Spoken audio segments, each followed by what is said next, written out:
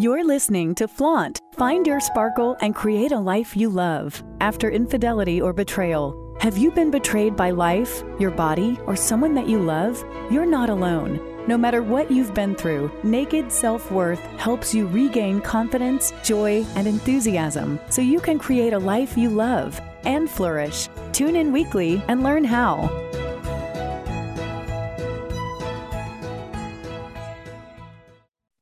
Hello, welcome to Flaunt. Find your sparkle and create a life you love after infidelity and betrayal. Today, we have got a relationship expert on the show. And when I say relationship expert, you have no idea what kind of a relationship expert this is. Kendra Kunoff has been studying, facilitating, and practicing, which is truly the most important part, authentic relating. Not just like, oh, I'm going to say this, and then you're going to say this, and we're going to get a date, and it's going to be great. No. She takes a deep dive into authentic relating and embodiment practices. She is truly an expert at deep intimacy work, and she has been doing this kind of work for over 15 years. She's worked with thousands of men, women, and couples in the area of embodiment, intimacy, communication, and full self-expression. And as you know, those are the things that we all crave, but we don't know how to get. So we're going to take a deep dive with her on all things deep, intimate, connected, and we're also going to talk about two topics that I think are very important, especially when it comes to recovering from infidelity and betrayal: boundaries and feeling that intense longing for love, that intense connection, but also being afraid at the same time. So with that, welcome to the show, Kendra. It's so wonderful to have you as a guest. Thank you so much. Yeah, it's wonderful to be here. Yeah. Okay, let's kind of start with this whole longing piece, this intimacy piece, this embodied piece, this kind of idealized version of what we all want, but we don't even really know what that means or how to get it. Let's start there. How does that work? Gosh, that's a great question. And I'm going to link it to something you said in the intro.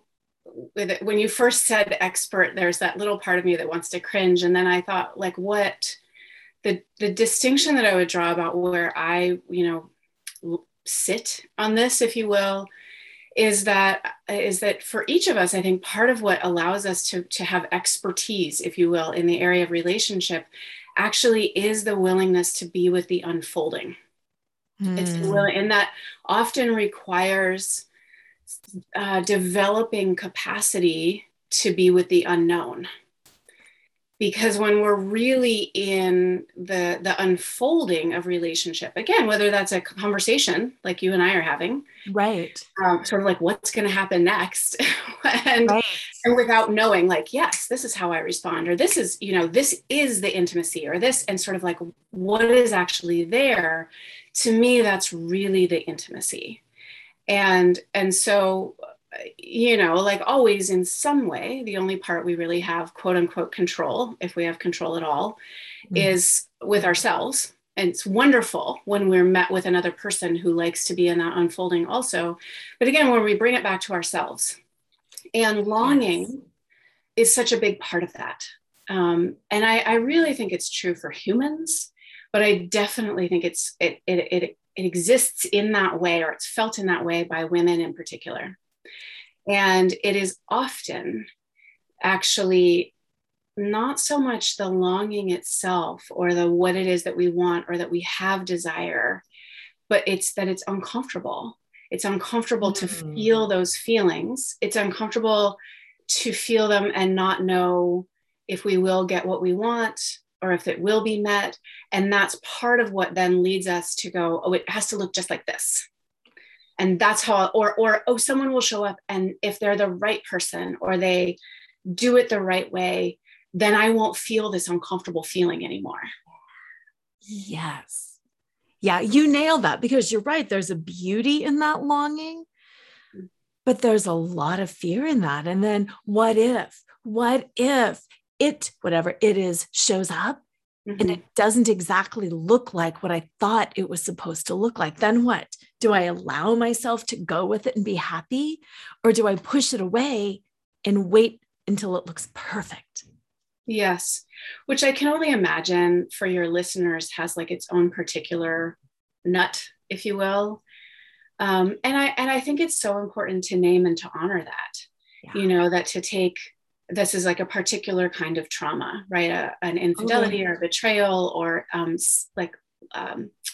what's the word? But I don't want to, there's something other than lies, but when you think things are one way and they're another way, like that, it has its own particular kind of trauma to it. And so it's so important, I believe, to not say like, oh, just be with the longing, or just go with the, and to really honor, like, it is scary. And there is actual, trauma is such a loaded word, but there are these threads to untangle, and they are unique for each person who's had that experience. And I do believe that part of that process can, I don't know if I want to say must, but certainly can include, oh, I'm afraid, and I'm willing to stay here anyway, or I can both look around me in the present moment, but also I can recognize who this person is, and I can go, I'm afraid, and I think it's actually safe, or it's safe enough to lean in this way. Yes. Yes, very well said, because when you've experienced that infidelity or any kind of a betrayal, you start not trusting yourself. Yes. Yeah. So when is it safe enough to lean in? And when is it a red flag and I am not honoring myself and I'm selling out and I'm leaning into something that's not healthy? That's a tough boundary to identify. Well, what I really want to underscore is what you said, where you said you start not trusting yourself. Because so often, and I hear this all the time, not even necessarily in betrayal, but that I don't trust that, something about, I want them to be trustable. Are they trustable? And so often it really, and I would say almost always, not always, right? It comes down to like, but wait, do I trust myself? First, do I trust myself to be able to tell?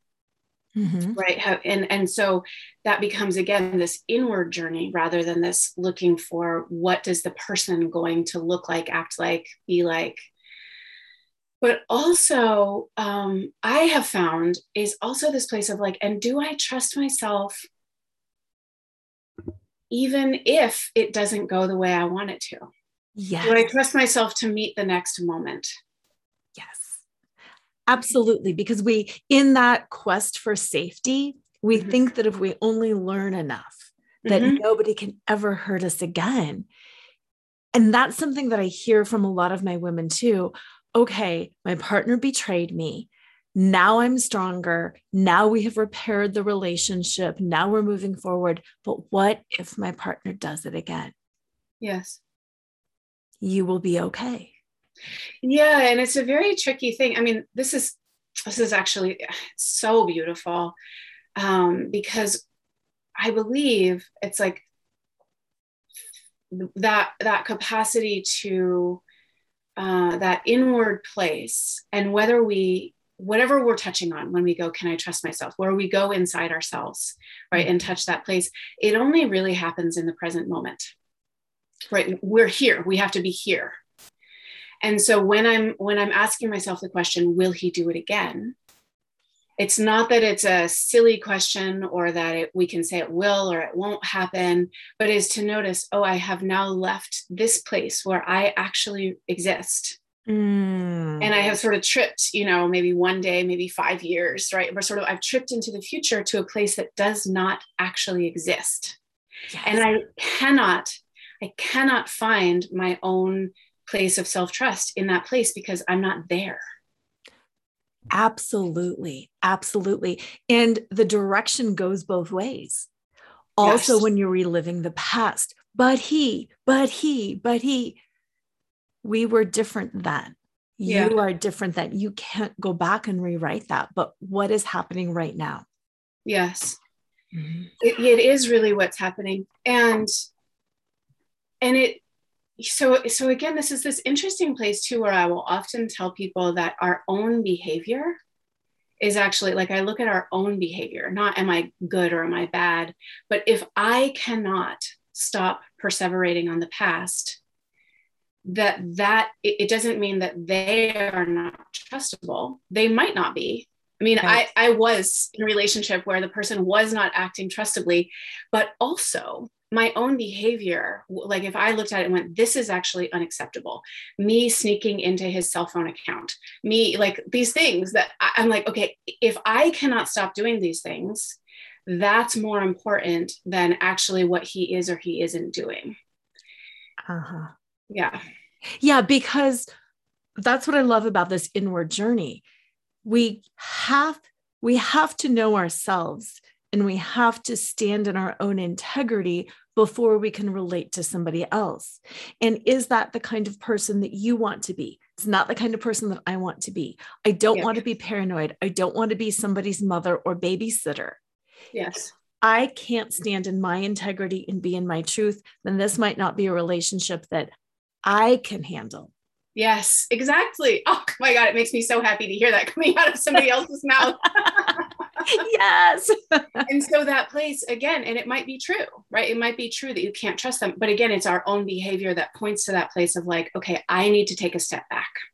And there's something else, either this isn't the relationship for me, or there's something else that I need to do in order to create that kind of container that feels safe enough for me to, again, rest into.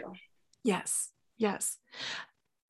One of the things that I appreciate so much about your work is just that we have this longing, we have this desire for a relationship, but when we jump straight to the relationship, we put the cart before the horse.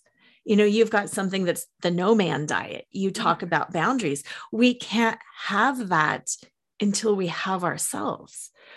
Why do you think it has gotten so kind of backwards in our society that we don't build ourselves up first? We just seek somebody else who is going to be the most trustworthy, who's going to make us act responsibly, who is going to make us act as our best selves.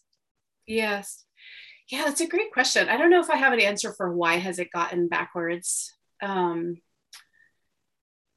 Or maybe was it ever not backwards? Has it always? Yeah, I sort of like, we don't really know. I mean, I would say that it really is. And that, again, that's one of the things that I'll often say is act as though. And again, it's not about pretending about the other person or pretending that something isn't true for us.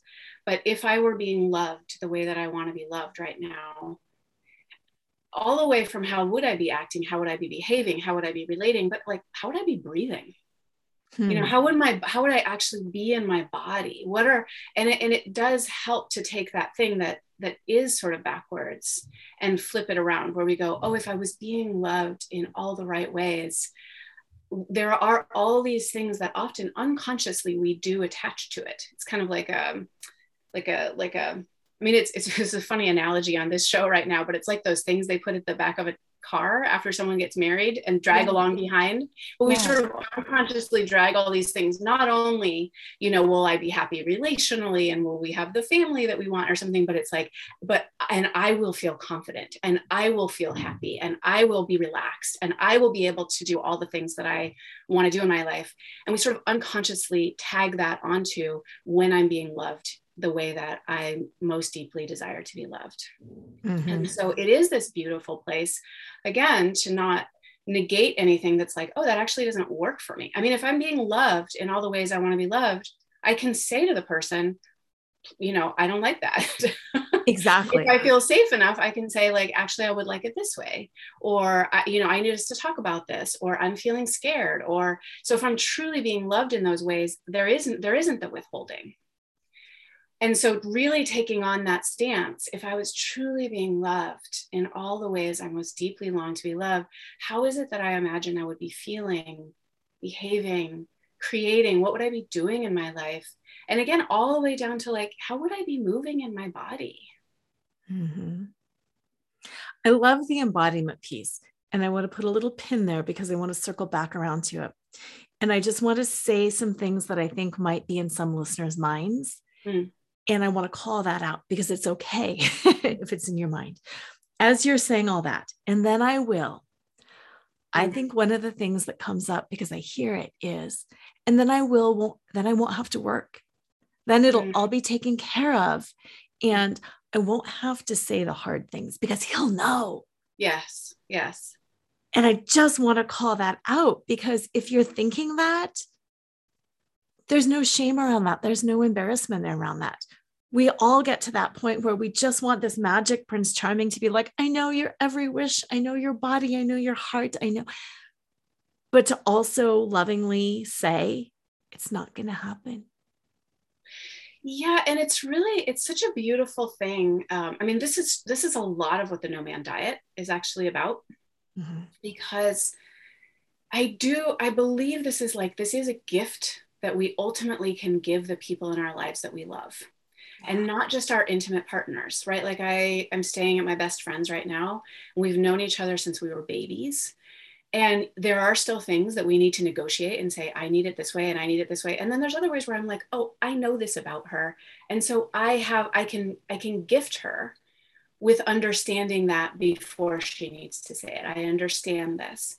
So rather than an assumption or an obligation, and especially if we're just getting involved with somebody, right? We've known each other for 34 years. So that's like, right.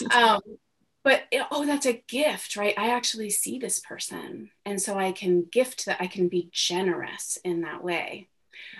Yes. And there's something about, it's like, it's almost magical. I hesitate to use these, but there's this magical quality of, it doesn't always turn into, I need to know myself and I need to say clearly everything I want and need.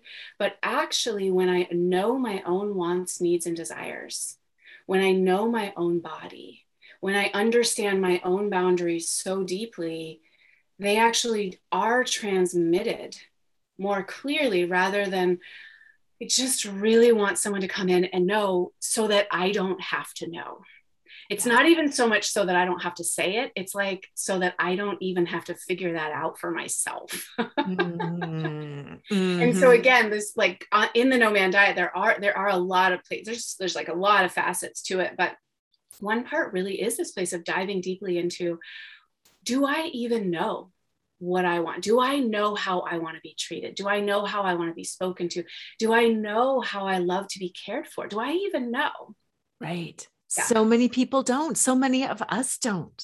Yes, so many. And again, that's the place of no shame in this. It's actually, I would call that a beautiful moment of self-discovery. Like, I don't even know how I want to be cared for.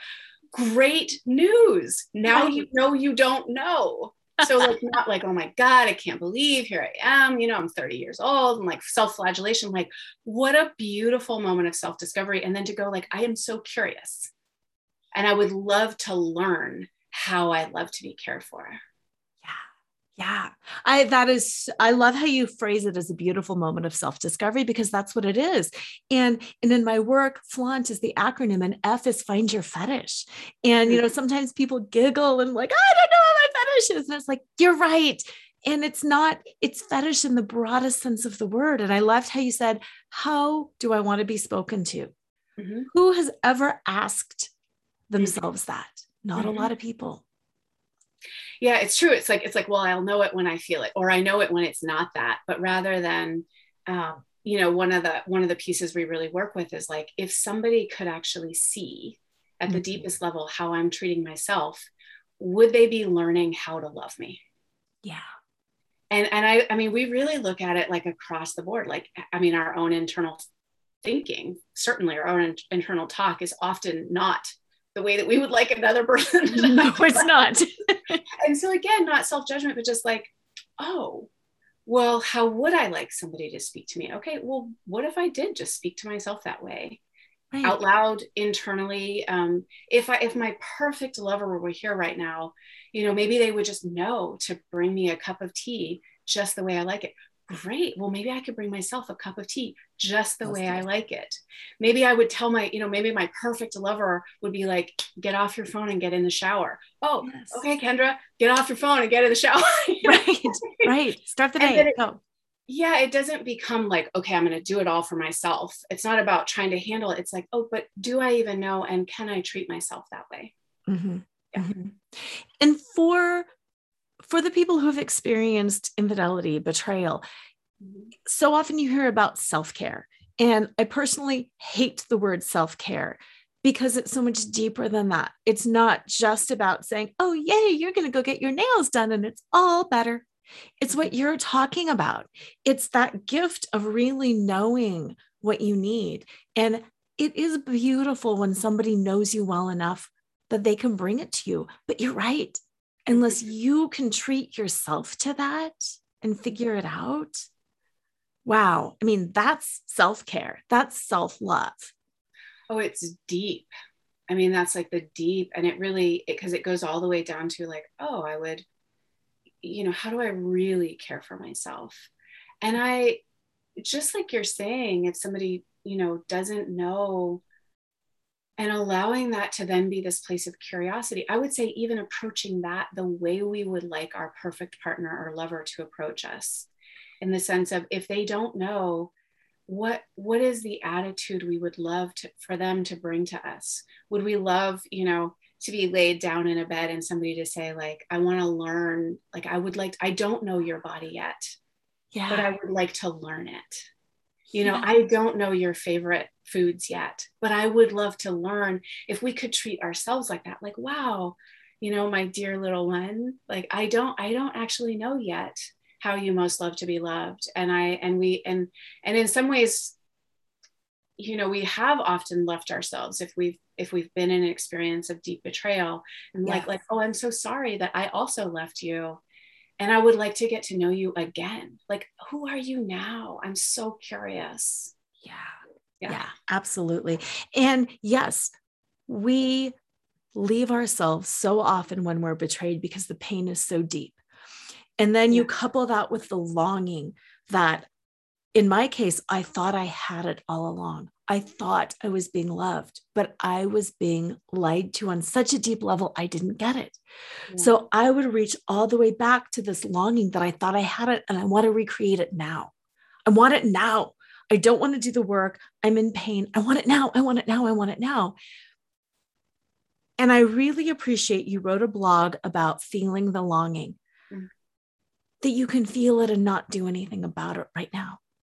Yeah. And it's actually, I mean, it's this analogy, I'm going to beat it like a dead horse, but how would I like my perfect partner to meet my longing? And not necessarily that they try to make it better, right? Like, let me buy you a bunch of presents. I mean, sometimes we like presents, but it's like, actually, if I'm having, grief or longing or a tender part of myself, a lot of times what I want is like, oh yeah, I see that you're tender. Mm-hmm. And I love that you're tender, right? Like, let me hold you while you're tender, without needing to change it or fix it or make it go away. And that I do believe that that's one of the really healing processes, really, for women across the board. And certainly if there's been betrayal, is that place of, oh, let me hold you while you feel this tender. And rather than, if we could just get rid of these parts, then we would be whole again, is like, oh, but what if I could love those parts too and say, yeah, you're welcome at the table as well. Mm-hmm. Mm-hmm. Yeah. And that's very difficult for a quote unquote strong, powerful, capable woman to do. Yeah. But it takes such strength to do that. Yes. Yeah. I mean, I think that is probably, and when we really think about like the deep resilience, I mean, that is the kind of thing that builds this kind of deep, deep strength and resilience. Yeah. And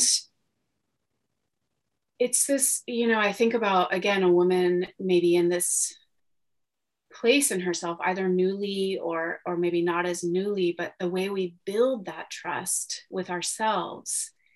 And one of the things that I talk about is, I mean, there's whole processes around like connecting to our intuition or our inner knowing or our felt sense, right? And these are all slightly different and they point to something very similar, and we all have the capacity for them. And then what is it to honor that in the smallest possible way? So for instance, if we're talking to someone at a party and we don't want to talk to them anymore, suddenly we're like, I don't really want to be here anymore. And rather than, oh, well, they're doing something weird, or, oh, I have to leave the party, or, oh, it would be rude, right? Like, what is the big dramatic thing? It's just, oh, there's some part of me doesn't want to be here.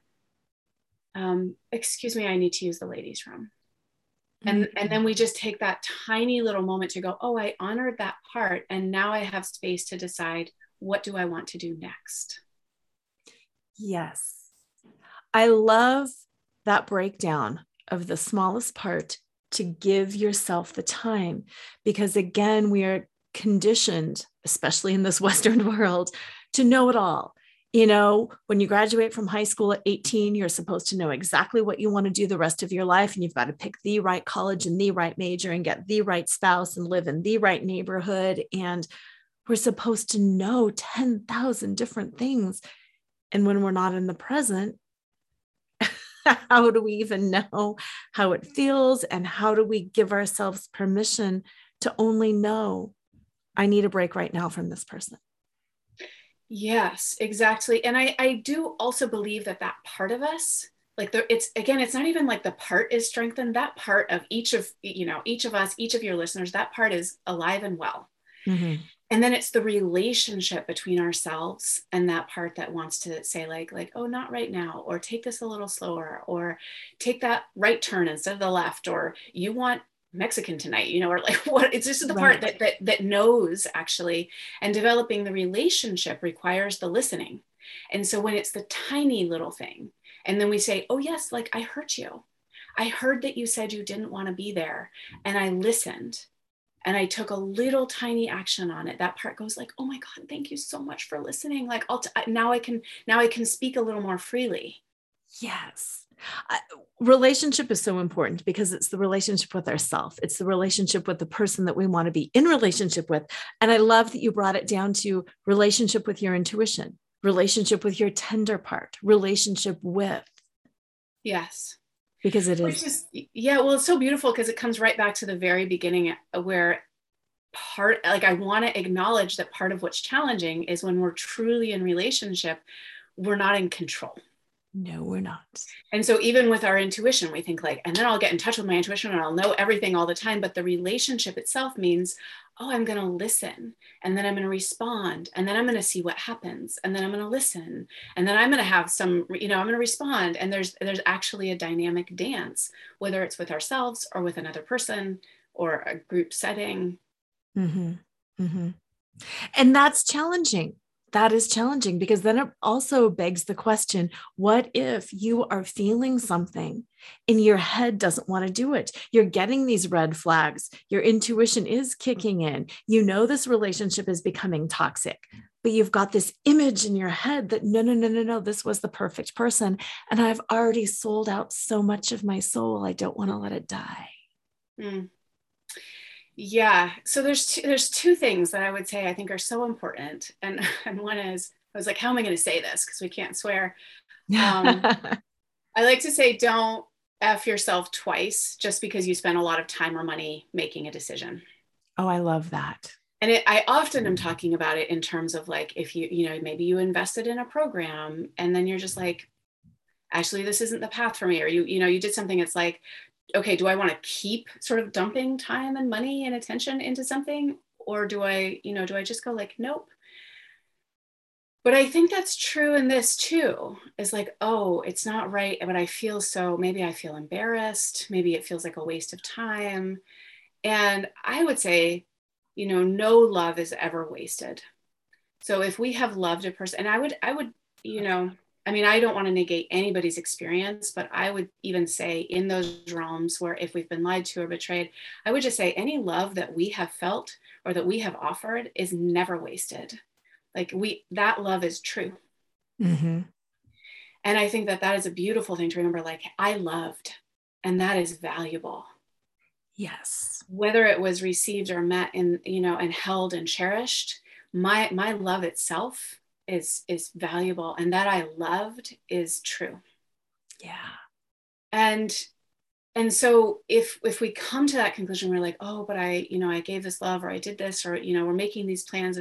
And then again, to go, it doesn't always have to be big and dramatic. Oh, I need to pause.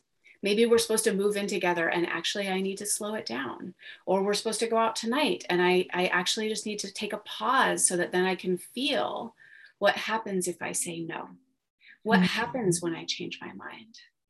What happens if I start to slow it down? And this is certainly relationally, but in boundaries, so much is like, we find out so much about another person. Yes. And how they respond to us setting some sort of boundary or saying, I need more time for that. Yes. Oh, so important. And I loved, again, and I'm going to link your blog on boundaries and on longing to this show too. So listeners, you can read those, but boundaries in terms of a healthy way to set them versus you can't do that to me. Having the awareness of this is what I need. And in order to get that, this is what I need. Mm-hmm. So boundaries are really a building block in creating the kind of relationship that you want to create. And I'd love for you to say more about when people don't respond to our boundaries, because that's something that comes up a lot in affair recovery. One partner usually has a little bit more insight, a little bit bigger of a picture, and they start working on the boundaries. And then there's that fear. What if my partner isn't there yet? What if they never get there? What if I set this boundary and then it gets breached? Then what? Absolutely. First I would walk it back to, most of the time it's boundaries with ourselves. So there's a way that it's like, this is not okay with me, but we will allow that to happen. Oftentimes without ever even having said it to another person that I don't want this in the space, but we're like, no, I don't want that. But then as it starts to happen, we let it happen. And again, I would always say those are moments of self-discovery, right? Like, oh, I'm allowing a boundary to be crossed, not like, oh my God, I'm so bad. I was talking to somebody else and they said, I'm so bad with boundaries. And I was like, well, let's just call it unpracticed. Right. And so it's just that opportunity to grow, but to know in ourselves, this is how I will actually ensure that this is so. And so there are the dramatic examples, right? If we say, if you keep talking to me that way, I need to end the conversation, or in order, another way sort of in the positive would be like, in order to continue this conversation right now, like, again, it could be, I need us to take 5 minutes separate and then come back. I need us to not call each other names. Right. I need our tones of voice. Like I need your tone of voice to come down. And so there is that way, like, I need this. And to know, how am I going to make sure that happens? Like I will walk away. And it doesn't mean I'm walking away from the relationship entirely, although it could, but it could just mean, actually, in order for this conversation to continue, I need us not to call each other names. So I'm sorry, like that happened again. And so I'm going to end the conversation for now, and we can pick this up at another time. Yeah. And so there is that place of coming in ourselves, of knowing what actually is the boundary and how am I going to make sure that it stays in place, because we actually cannot ensure that another person will, quote unquote, honor a boundary. We can make it very clear and we can know clearly how we will respond. I will say, again, this is this really like tender dynamic between really honoring ourselves and knowing when someone is truly behaving in a way that is like unworkable. Yes. And understanding that if we have created a dynamic where boundaries are not honored, it may take time. Like that person may want to honor our boundaries, and they may have learned over time that we say things and do not hold them. And it may not actually be malicious. Like it might be like, I'm trying to get away with something. I want to push her boundaries. I'm trying to cross them. So sometimes it is, and I want to honor that there are people like that. Yeah. And a lot of times it's just long-term, like over and over, I said, if you do this, I'm going to leave you. And then for 10 years, I didn't. And that person actually, like, they don't trust it. They have no reason to trust that is actually, that we are actually going to honor our word. Mm-hmm. So it may take time for them to learn, oh no, actually now she honors her word. Yes. Yeah. Yeah. As you were saying that, I was thinking it's interesting too, because family language, like my husband's family language is big and dramatic and loud. And I don't think a lot of the people in his family would even see it as a violation of a boundary, because it's just the way their family does it, big and loud, and no, you don't mean that. And you're right. It takes time. That my language is that, yes, I do need that. Yes. And it's that understanding, what is a family language? What's a cultural thing? And what is a real boundary? Yes. And where we say, like, in certain circumstances, maybe I don't like yelling around me basically ever. Right. Which is true for me. Yes. But then you might be in a family where you're like, and that's how the holidays go. And sort of in ourselves, we can say, like, okay, so this is how I am going to be able to hold that for myself. Mm-hmm. We're going to drive 2 cars because I might need to go for a drive. Yes. Right. I might need to step out. I might still ask, like my mother-in-law or something, like, and I understand this is how you, and I understand this is actually how you love. And I'm going to ask that you love me this way. Yes. And then start to develop that over time. Mm-hmm. Right. So that there is nuance. There are things that's just like, nope, this, like, never. And then almost everything. I mean, this is sort of the odd thing, is like truly almost everything has some place where we're like, well, if it happened like that, like, absolutely, it would actually, I would like it. And so honestly, I think that's what makes boundaries really challenging, is it would be really nice if we could just say, like, it just lives here all the time and I never have to think about it again. But it's more like, actually, it's like this with this person, or in this place, or in this setting, or at this time. Right. Right. And you use the word nuanced. And I just wanted to, again, pull that out and underscore that word too, especially coming from a place of trauma. We seek security. We're okay when it's the beginning of a relationship or whatever. And, oh yeah, I could be flexible, whatever, blah, blah, blah. We get into trauma. We want to go into fixed guarantees. Yes. And it is nuanced. And even when you're holding that boundary within yourself, it's okay, I believe, to have, again, some nuance in that no, I don't want the yelling around me, but in this scenario, I'm seeing this, and I can be flexible and considerate, because that is the gift that I am honoring in you. I understand that it's raising shame. I understand that the shame is speaking, not you. How can we roll together where I honor your shame and you're honoring this? Mm-hmm. That's so beautiful. It's so beautiful.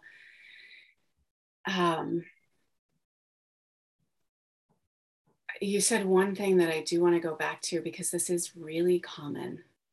And again, it's a little like cart before the horse, which is like, I'll be flexible at the beginning of a relationship.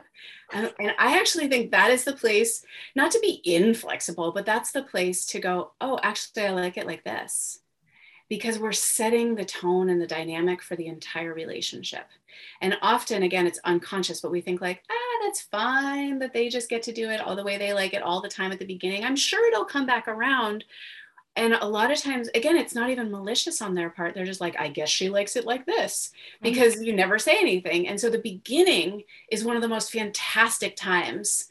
Again, it's not about being rigid or unkind or like, hard line, but, actually I have an idea where I'd like us to go to dinner tonight, or like, I don't really like to play this game. I'd like to play this game, or no, I only have an hour tonight, right? These, they can be very, I'd love to see you. I only have an hour tonight. Mm-hmm. And we set the tone. Oh, we all get to say how things go. And that becomes the underlying dynamic of the relationship. Absolutely. And affairs are caused for many, many, many reasons. So by saying this, I'm not saying that all affairs happen because of this, but one of the dynamics in an affair relationship is that becomes the new relationship. juxtaposed with the old relationship. So like you said, at the beginning of relationships, when people are more like, I can do this and this is great and it's new, then you get into real life and real responsibilities and bills and in-laws and kids and exhaustion and blah, blah, blah, blah, blah, blah, blah. And that's where it's real and that's where it matters. And you're right, at the beginning of a relationship, that's that whole honeymoon thing. It's all perfect. We all like the same thing. No, we're all just lying. Or there's these little, I always think about this one story. I was in my early 20s and I had gotten out of a pretty long relationship and I was dating this guy that I just thought was like the bee's knees. Like he was so handsome and he was really intelligent. And it's just like, I was really attracted to him. And I remember him one time inviting me to play Scrabble and like no big deal. But I feel really dumb when I play Scrabble. It's just not my game. Mm-hmm. But my immediate response was to be like, absolutely, I'll play. Like, I would love to get together. And it was true because I would love to get together with him. And Scrabble's not that big of a deal. But it was like this little moment where I just thought I could say, oh, I'd love to see you that night. Could we do something else? Yeah. And it's like these tiny little shifts that then ultimately, again, that kind of foundation of a relationship rather than like, no problem. Yeah. Yeah. Yeah. And it's subtle. It's very subtle. Yeah. Yeah. Now I want to go back in that because again, you talked about the subtle shift and earlier we talked about embodiment and I said, let's put a pin there. So that's why I want to pull this pin out now. Those subtle shifts in embodiment. Sometimes people will hear embodiment and they don't exactly know what it means. They'll be like, yeah, I did yoga while I was sad. Good, but it's deeper than that. Will you talk a little bit about what it really means and how to feel it? And maybe even using that as an example. How did your nervous system feel when he said, let's play Scrabble and you were triggered from that? Walk us through that. Let's go there. That's a great question. And so one of the places I would encourage, I mean, I think I can use this example. I don't know that I remember exactly, because again, it was like 20 years ago. Right. You can make it up. but it points to that thing that we were talking about before, though, where we start looking at our own behavior. And one of the places we can look, and again, it's nobody's bad and wrong necessarily. It's not even necessarily the wrong relationship. But it's a place to look is like, how is my breath? So I like that. One of the things is, I'll watch, and again, it's not even in intimate relationship, but when I'm working with people, happened with a one-on-one client the other day, she was talking about something and I said, I just want to check, are you feeling anxious? She was like, oh my God. Or I said, is some part of you doubting that? Or, and I wasn't sure, but I watched her breath go up, up, up, up, up in her chest and her speech get kind of like this, and I thought, what? She's just telling me about something that she's very good at. What's happening here? Yeah. So a place for people to look is their breath. And it could be one of those signs. Oh, I don't feel safe, right? I'm looking at my breath. I'm using it as the signal rather than their behavior. Or it could be like, I'm curious what would happen. Like what happens now if I'm with this other person? Maybe I'm on a first date, right? And what happens if I just start to breathe more fully? And this goes back to something we talked about before, which is the willingness to pause. Yeah. So often we're like, I got to keep the conversation going, or things need to happen, or it's going to be weird if I, take a pause. And again, I'm going to say first dates are the best place to be weird because there's no investment, So be your own kind of weird. Not mine necessarily, but for me, it's not going to work. Like if I can't pause and take a breath, well, we are not life partners. So right. No, right. I would just, encourage, again, that's that moment we might find ourselves leaning forward, right? It's that like, oh, I've left my seat and I'm leaning forward and I'm carrying the conversation and my breath is going fast and there's this. And sometimes it's just excitement, but it's also like, oh, well, can I feel this excitement? And can I also maybe just lean back slightly and breathe into my belly and look in this person's eyes and then go, and now what does that feel like? What does it feel like actually to be with this person with a smooth breath, a little lean back, looking in their eyes? And to me, that's deep embodiment practice. Like that, it takes a lot to be with a person like that. It doesn't have to be 5 minutes of eye gazing, Right. Yeah. No, but then it's provocative.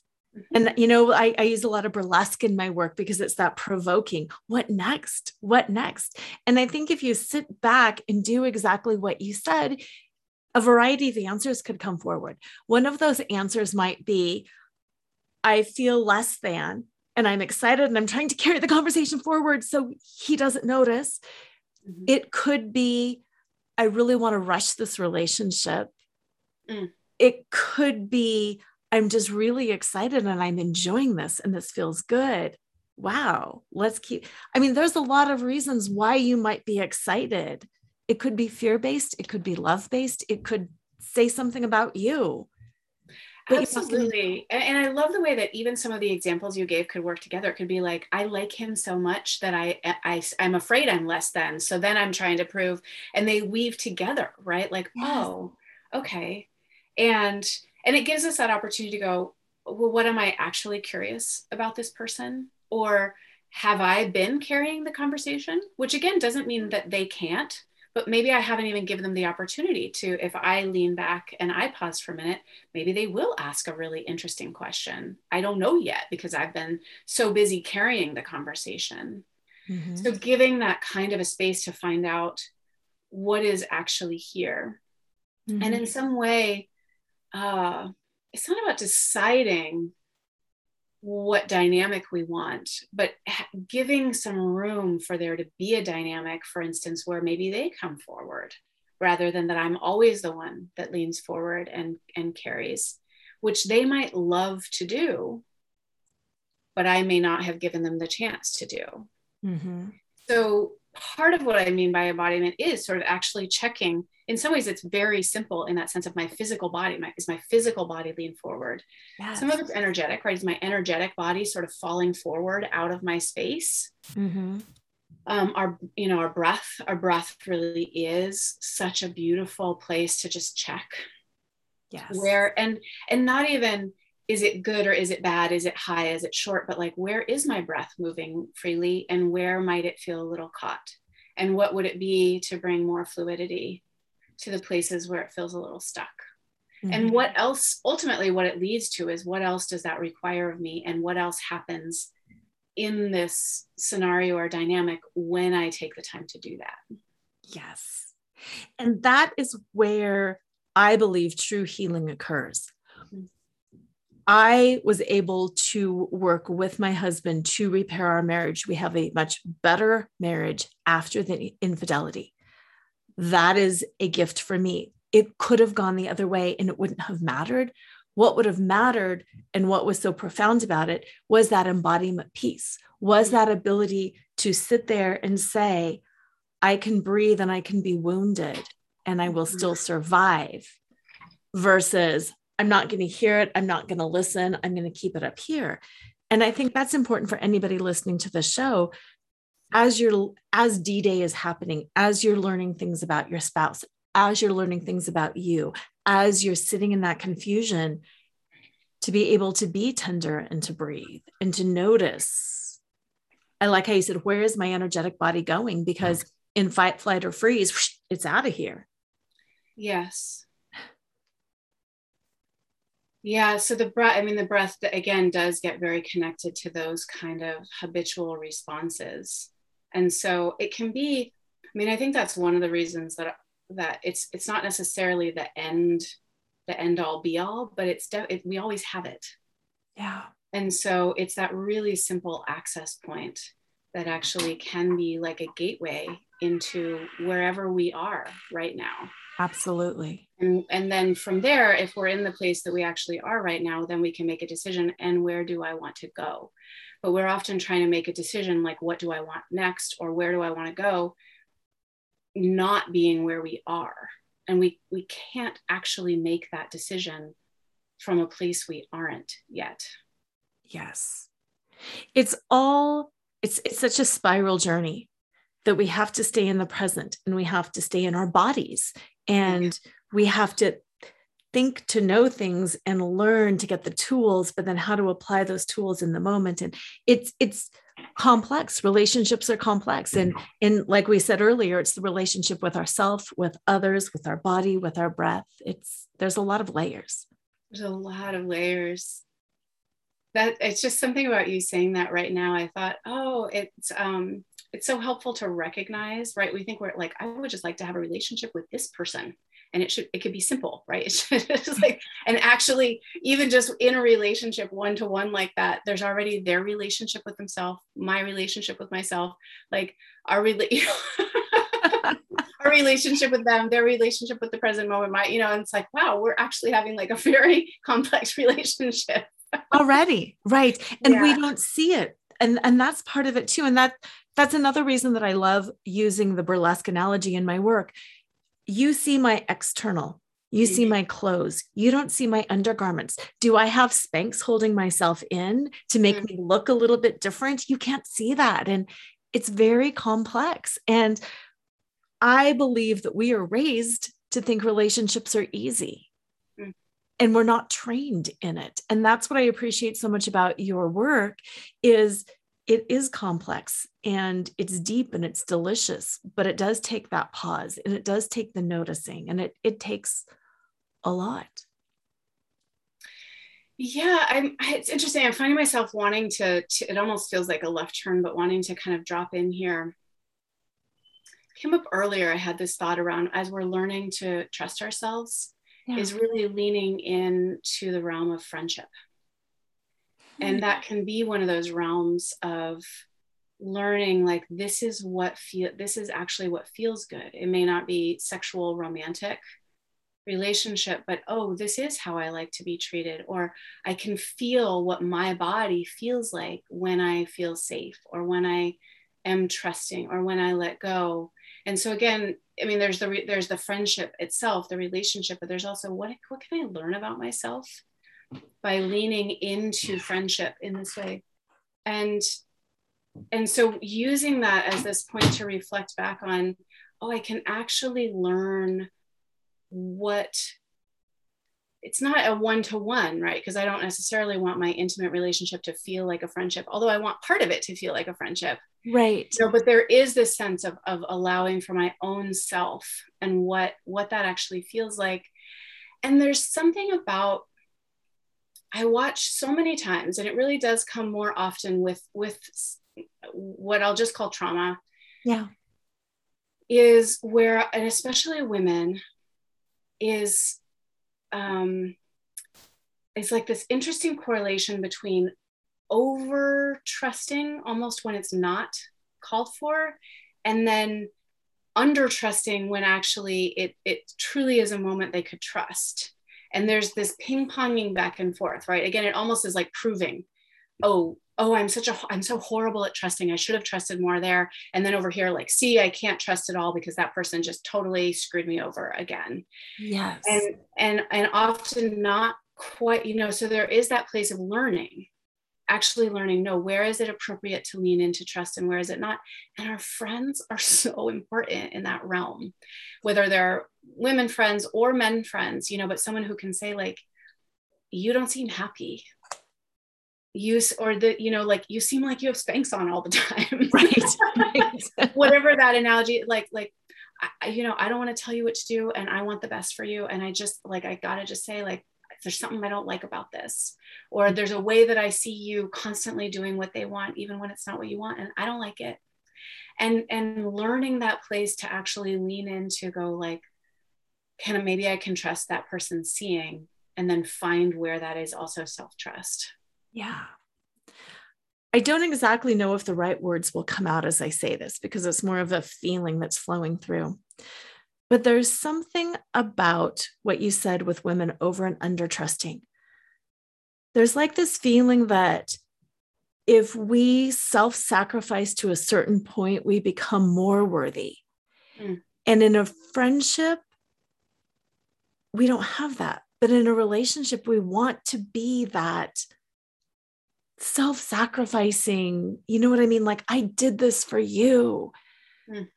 And I'm not quite sure where that comes from, or if I'm verbalizing it correctly, but there's something that's like satisfying in a way in that female dynamic of, like, I did this for you. I gave it all for you. Yeah, it's a really interesting thing to point to. It kind of goes back to this thing you said earlier of, if you've been in a relationship and maybe you've invested a lot and then you're starting to see things and you're kind of like, oh, but I don't know. And it's a little bit of a weird thing to say, but all of my work is really based on choice. Yes. So I'm always going to say, like, you can stay if you want. That is absolutely a choice, but I would encourage people to make it conscious. So this thing that you just said around, like, I gave it all for you.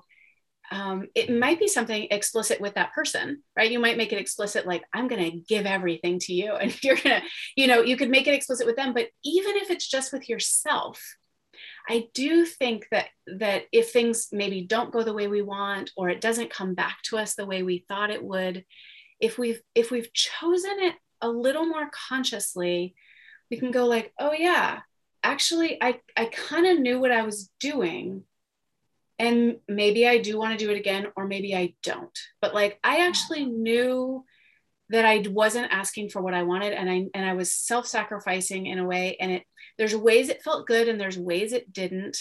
But we can make it a little more conscious. Absolutely. Absolutely. Because then it is, we are sovereign beings. Yeah. There was this great meme, and I can't remember exactly what it was, but it was something to the effect of, the most painful realization is when you realize you gave it all to somebody else who never asked you to give it in the first place. Yes. Yeah. So you're right. As long as you are owning that, I am going to be the self-sacrificial whatever, and I'm going to change the world, and it didn't work out, but that was my choice to lean in. Yeah. And sometimes to recognize like what we get out of it. Yeah. But again, if we're honest, if we're more consciously honest about it, I think we can do that more clearly. We can be like, actually, I kind of like being, and it's just tricky. It's like sometimes I like sacrificing in this way, but actually, when I start looking at it more clearly, I don't want to do it over here. That one doesn't feel good. I sort of thought I liked self-sacrificing like across the board, but I'm noticing actually I like it here and I don't like it here. And here's this person, and I'm gonna go in eyes wide open, and I'm gonna, maybe even again to my friends, I'm gonna name, like, not sure about this part, but I'm gonna give it my all for this reason. Yes. And then if this part and this part, turn into fully blown issues, we can go like, yeah, I did kind of see them. I made a choice. And like, and it doesn't mean it won't hurt, but here's where I'm going to go from there. Yeah. Which is perfect. Rather than like, la, la, la, la, la, la, la, Yes. Yeah. Yeah. Well, which is something that I hear a lot from the women in recovery. I will always question myself if I didn't give it my all. So I'm going to give it this one last push. Valid. As long as you're claiming I am giving it this one last push, I am giving it my all. Now I will know. And sometimes, again, not that we will know specifically, like exactly what will show us what's clear, but I think there's some way of having that clarity too. Like, how will I, not that we'll ever necessarily know I gave it my all per se, but I remember I was in a relationship and there were a lot, again, we both hurt each other a lot. Right. And there was definitely some betrayal. And I remember this point where I came to that person and I said, look, I think like, we got in this relationship for these reasons. Like we did these things together. There's actually a reason. And I know we've hurt each other. And like, I want us to go all in. Right. In these ways, in order for that. And they basically said, I don't ever want to make another agreement to you, because like, and they sort of had their, and to me, I was like, oh, that is so clear. Like I cannot be in this relationship if there are no agreements. And I was also so glad that I went really clearly to kind of make that last stand. Yes. And in some way, I'm grateful that he gave me back such a clear, like, no. Again, somebody else might say like, yes, I would like to try too. And then 2 weeks later, they would be doing the same thing that they did before. And that might be the clarity, right? That'd be the thing like, okay, I know they want to, they might actually like, they want to be able to give that to me and they literally cannot, which is so helpful again to go like, it's not even, first of all, it's not about me, but it's not even about whether they love me. They might actually love me a lot. And they might really want, like maybe they wanted to be faithful to me. And maybe they wanted to keep all their promises and they like literally can't. Right. Which says nothing about you or your worth or your lovability or anything. Yeah. And then you just are able to see, you can lay that out clearly on the table and be like, yes, and I cannot be in that relationship.